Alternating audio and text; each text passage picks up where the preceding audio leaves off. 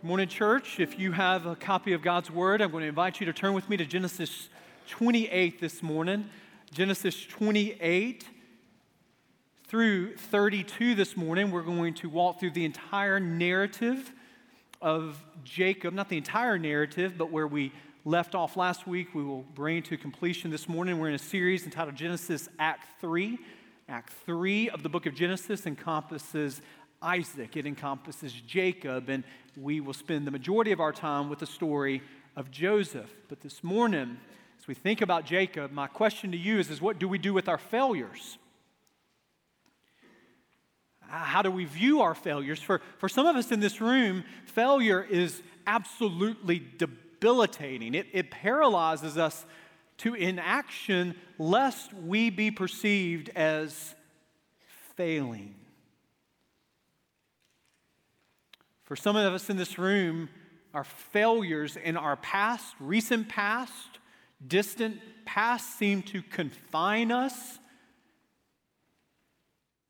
define us. But is there any hope in the midst of our failures? You know, it's interesting, Thomas Edison is supposedly in the completion of the light bulb and an invention took him over 1,000 mistakes, 1,000 failures until he got to a functioning light bulb. A reporter is said to have asked him, what does it feel like to fail 1,000 times in the invention of the light bulb? And he said, I didn't fail 1,000 times. It was that the invention of the light bulb took 1,000 steps to get to. Now, how do you think of your failures? There are some of you in this room that feel confined by them. There are some of you that feel defined by them. But what if I was to tell you that as a follower of Jesus, that our failures do not have to define us nor confine us, but that God in His sovereign plan desires to use your failures, my failures, our failures, to refine us into the image of His Son, Jesus? What if I was to tell you that God's Word gives us hope in the face of all of our failures? In Genesis chapter 28, we pick up the story of Jacob. If you don't know this story, if you weren't with us last week, let me remind you, God made a promise in Genesis chapter 12 to Jacob's grandfather that he was going to bless Abraham, and they were going to be a great nation. And he was going to give them land and lineage. And that promise goes from Abraham, it goes to Isaac, now it comes to Jacob. So the promise is still out there. Will Jacob now take the baton, and will he be one who has lineage and land that is before him? Well, in the midst of Jacob's life, his name actually means deceiver. So what we discover is he lives up to his name. So where we left Jacob last week is he's cheated his brother out of his birthright with a pot of stew, and he's tricked his father Isaac in blessing him, Jacob, instead of the rightful one to receive the blessing, the oldest, Esau. So birthright and blessing, Jacob has deceived Esau and Isaac out of. And so what does he do as a deceiver? He has to get out of town. He's got to leave the land. And he's got to go to a place that his mom says, you need to find your uncle, my brother. This is going to be a place of refuge. And in the midst of him running, he's completely alienated. He's completely alone. He doesn't even have provision for this 1-month journey. He lies down to sleep on a stone. And as he lies down to sleep, God appears to him in what we know famously to be Jacob's ladder. And then we pick up Jacob's response to God's promise that even Jacob, if you have to go away from the land, I'm going to follow you there. Even in the midst of your failure, I'm going to go with you and I'm going to bring you back into this land. The promises of land and lineage are more potent than your failures. And you can imagine in this moment, this is a great time for Jacob to say, thank you, God. This is a great time for Jacob to break out in song and to sing the doxology. And in this moment, we see Jacob's response, a portrait of conditional obedience.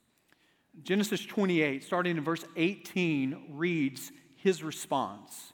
So early in the morning, Jacob took the stone that he had put under his head and he set it up for a pillar and poured oil on the top of it. He called the name of that place Bethel, but the name of the city was Luz at the first. Then Jacob made a vow saying, if God will be with me and will keep me in this way that I go, and will give me bread to eat and clothing to wear so that I may come again to my father's house in peace, then the Lord shall be my God. If you do this, then you will be my God. And this stone, verse 22, which I have set up for a pillar, shall be God's house. Then I will really worship you, and all that you give me, I will give a full tenth to you.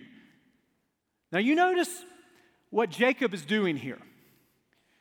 Do you notice that Jacob, in this moment, his first response to God's unconditional promise to him is to say 2 letters, 1 word, if. It's like an Old Testament version of let's make a deal. Jacob bargaining with God. If you, God, will be with me, and if you will keep me in the way that I go, and if you will give me bread to eat, and if you will give me clothing to wear, then I will worship you. Do you know the word that wasn't in the promises that God made to Jacob? Do you know what word never appears in the promises that God had made to Jacob that he is responding to? You know what word's not there? If. God doesn't come to Jacob and say, if you obey me, I'll bring you back into this land. If you obey me, I will give you lineage. If you do what I tell you to do, then I will give you something. There's no if in God's unconditional promises given to Jacob, and his response is, if you do it, then I'll do this. I grew up, my mom used to say there are no ifs, ands, or buts about it. What response do we give to a God who has given us his absolute best? What response do we as Christians give to a God who would send his son to live a perfect life and to die a sacrificial death? Do you know what word should not be in the vocabulary of our faith response? Do you know what word should be omitted in your response and my response? You know what word that we should excise out of it? It is that word if. Just 2 letters, but potent it is. And if we're not careful in your life and in my life, if will slip into the vocabulary of our faith response.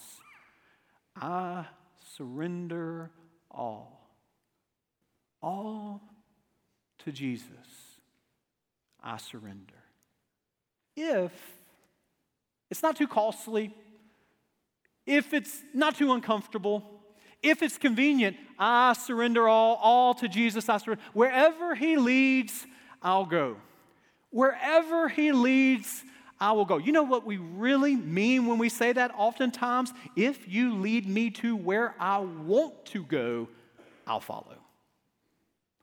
If we're honest and just did sort of an audit of the true vocabulary of our faith, I wouldn't be surprised, and nor should you be surprised, that if slips in to our vocabulary just like it does to Jacob. So surely God hears this and says, hey, listen, you did all of those things. You cheated your brother. You deceived your aging father, Isaac, and now your response to me is, if, I've had enough.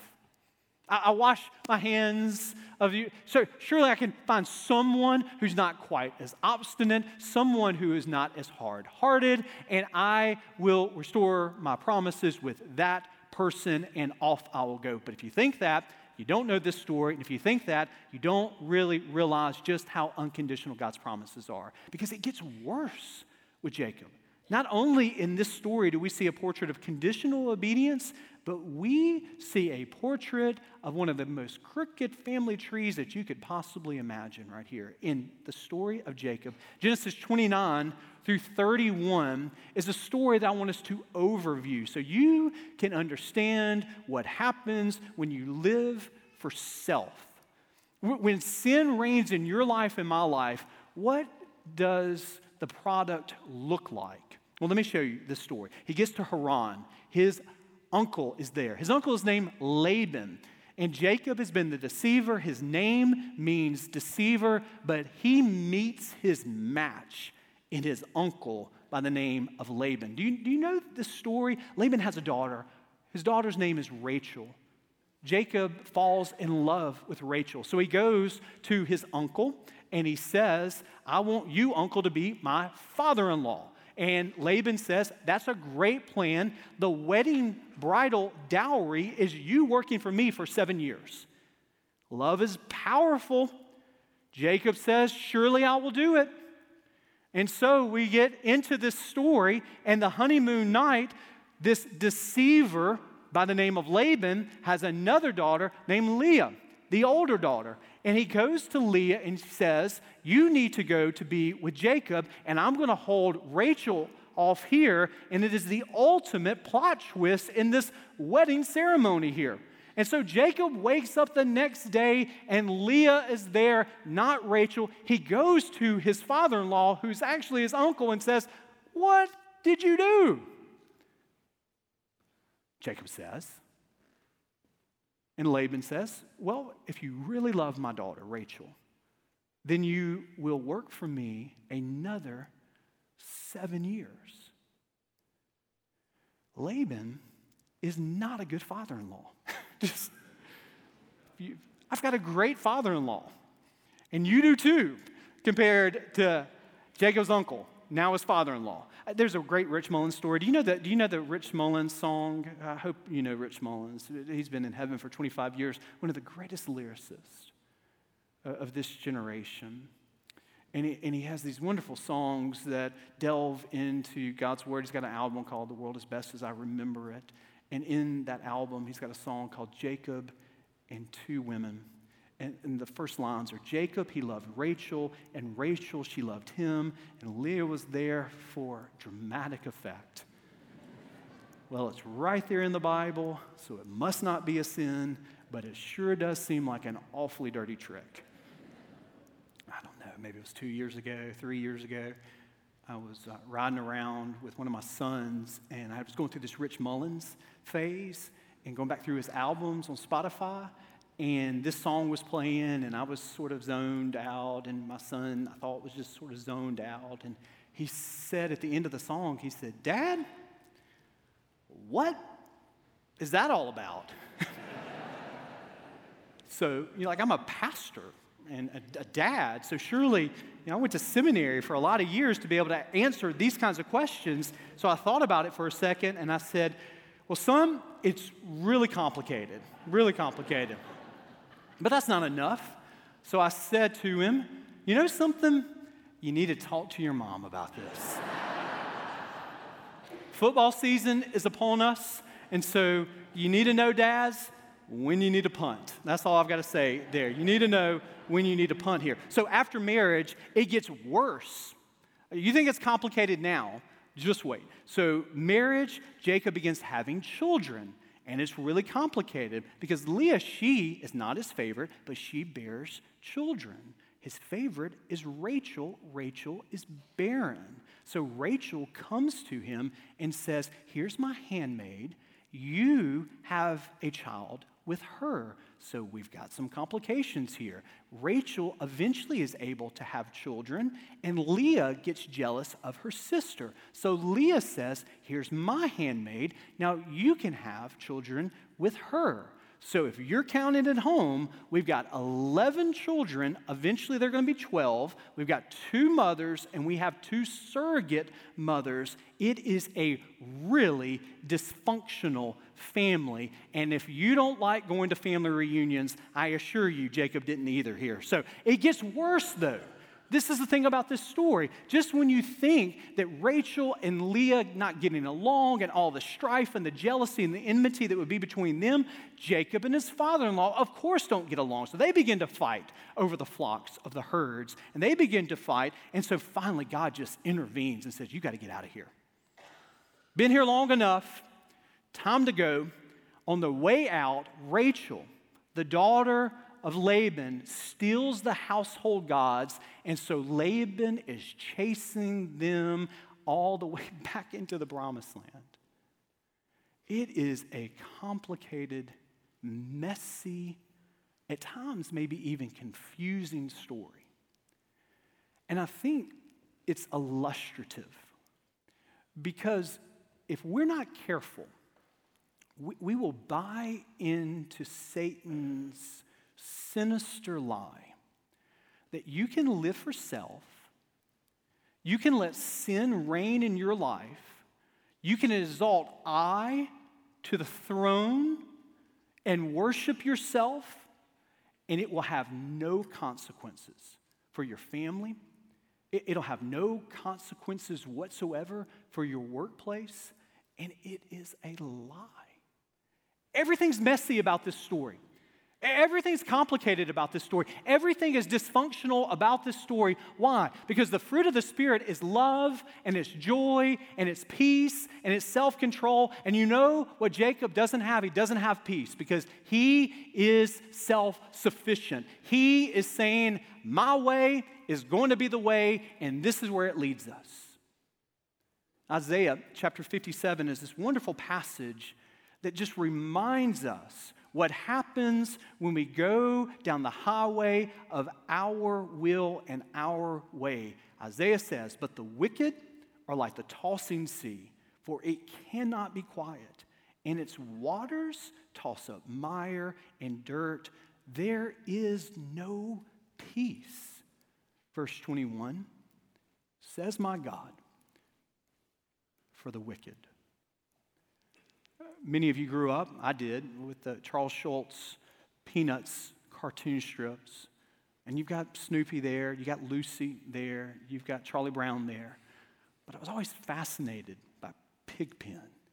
You know what was always fascinating to me about Pigpen is he just had this like cloud of dirt and dust that just always followed him wherever he went.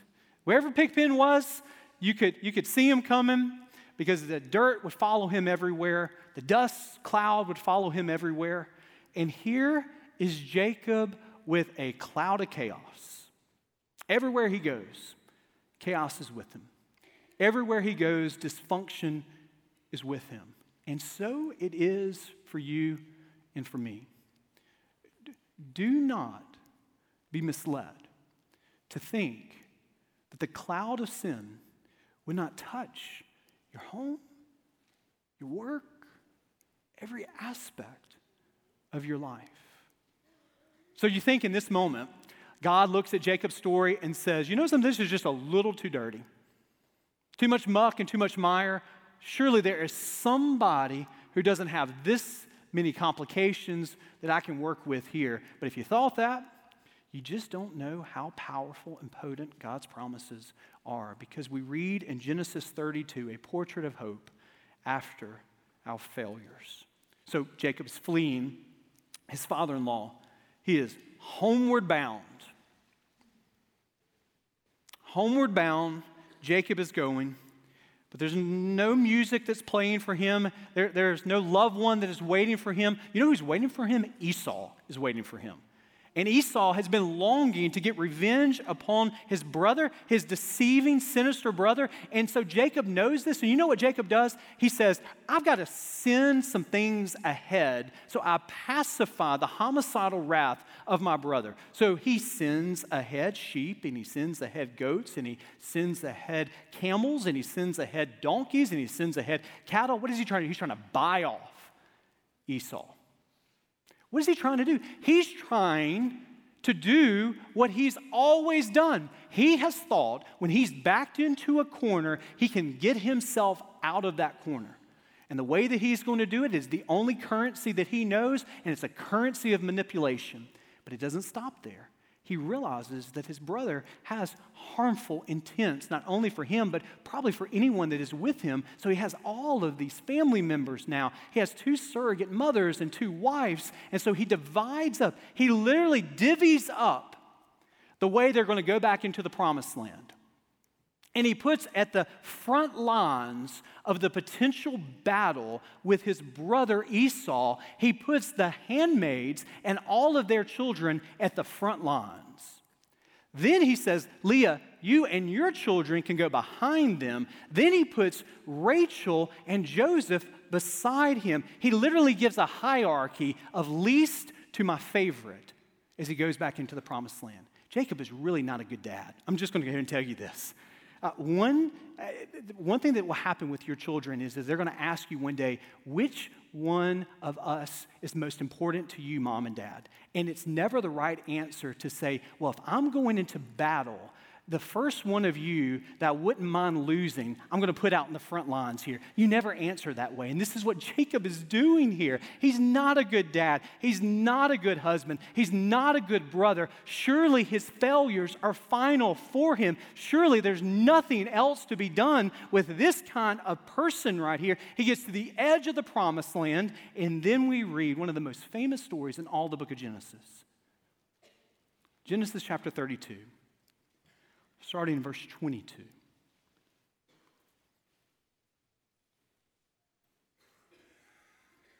The same night, he arose and he took his 2 wives, his 2 female servants, and his 11 children, and he crossed the ford of Jabbok.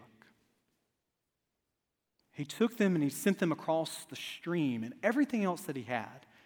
And Jacob was left alone, just like he was a few chapters ago in Jacob's ladder.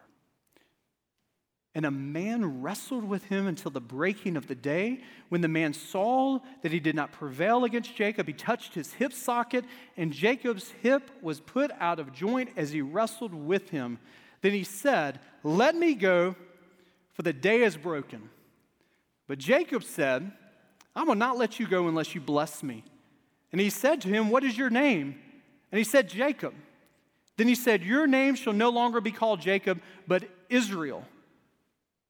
For you've striven with God and with men and have prevailed." Then Jacob asked him, "Please tell me your name." But he said, "Why is it that you ask my name?" And there he blessed him. So Jacob called the name of the place Peniel, saying, "For I have seen God face to face, and yet my life has been delivered."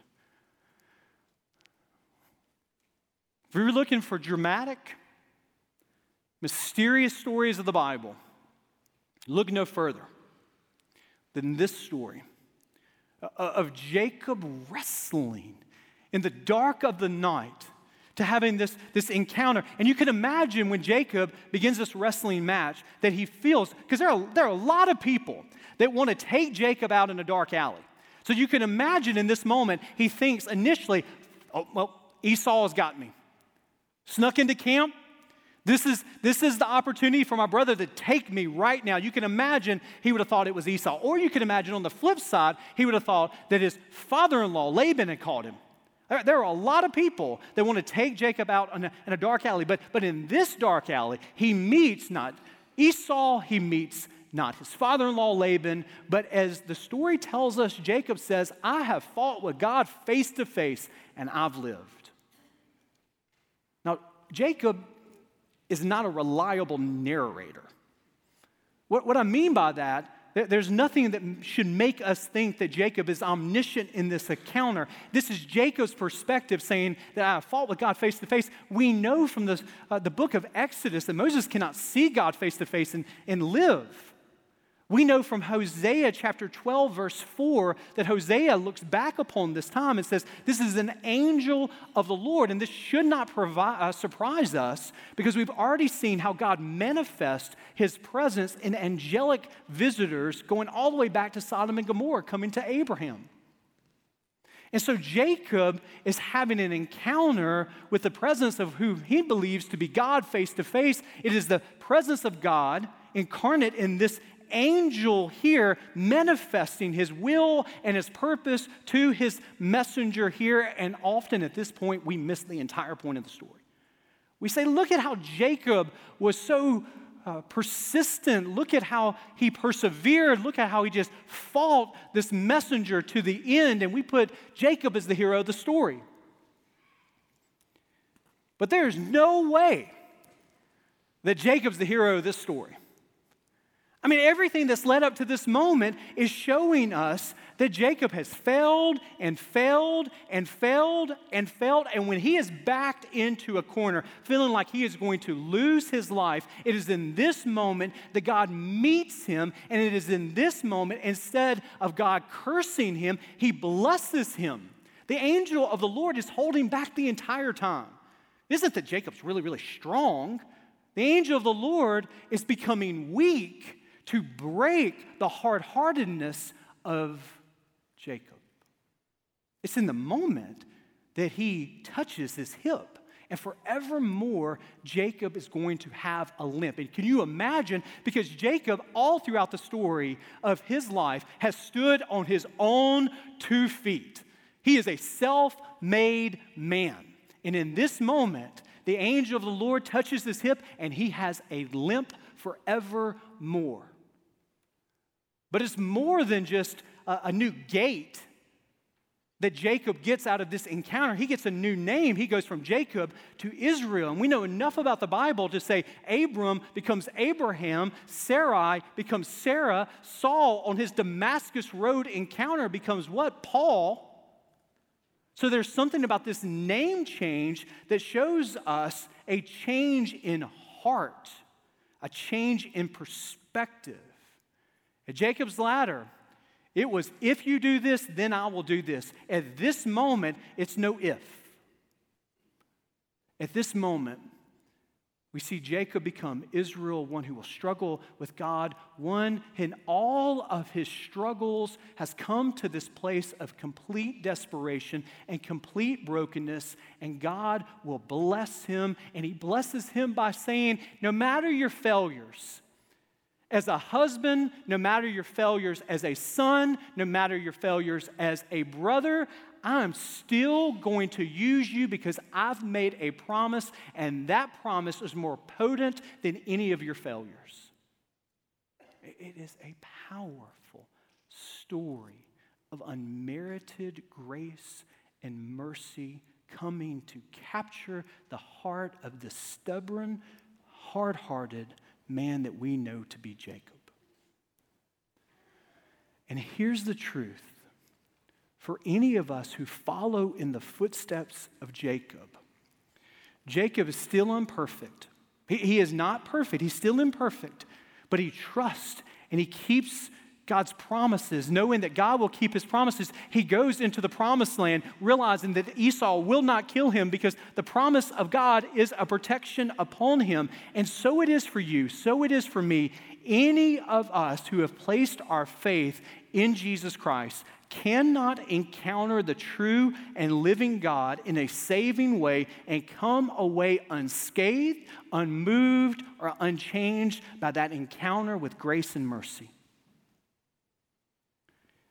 The story of Jacob becomes your story because you, as a follower of Jesus, have received a promise, a seal of the Holy Spirit. And that promise is that he who began a good work in you will bring it to completion. That the renovation of your soul, the renovation of your heart, is not dependent upon your works and your effort, but it is dependent upon that general contractor named the Holy Spirit that never lets a job go undone. And the Holy Spirit will strive with you. The Holy Spirit will struggle with that old self because why? He does not desire to leave you unchanged and unmoved and unscathed by an encounter with him. And there is a promise that one day you will see God face to face in heaven. And until that day, the Holy Spirit will wrestle with your pride. He will wrestle with your self-sufficiency. He will wrestle with your hard-heartedness. He will wrestle with your idolatry. He will wrestle with your fear until he can break you in greater dependency. When you're weak, He is strong. When you have failed, you realize He keeps His promises, no matter your failure. So Jacob is a reminder to all of us as followers of Jesus that our failures are never final, that God's promises are more powerful than all of our failures. How can this possibly be true? Because the gospel is true. The gospel is this, that God has willingly blessed you and me, followers of Jesus, who deserve to be cursed. We deserve to be punished because we've all failed. We've all fallen short of the glory of God. But the gospel is true that God the Father cursed someone, His Son, who deserved a blessing. So the inverse has occurred in your life and in my life. The one who is perfect is the one who was cursed, and the ones of us in this room that are imperfect, we're the ones that receive the blessing. This is why your failures are not final, because the gospel is true. God's strength is displayed in the weakness and the brokenness of the cross of Christ Jesus to give to each of us the ultimate gift of forgiveness. And no matter your failure, if you name the name of Jesus, it, my friend, is never final. Let us pray. Gracious God, we come to you standing on the truth of your word, a powerful reminder that your promises prevail even as we wander, even as we leave the God that we love. Jacob is this powerful illustration of a tendency in all of our hearts in different ways, not often as public, not often as so realized, but all of us know what it's like to say things that we wish we could take back, to do things that we immediately regret and with time still hangs on to us. And we wonder, is there a reset button? Thank you for the cross of Christ Jesus.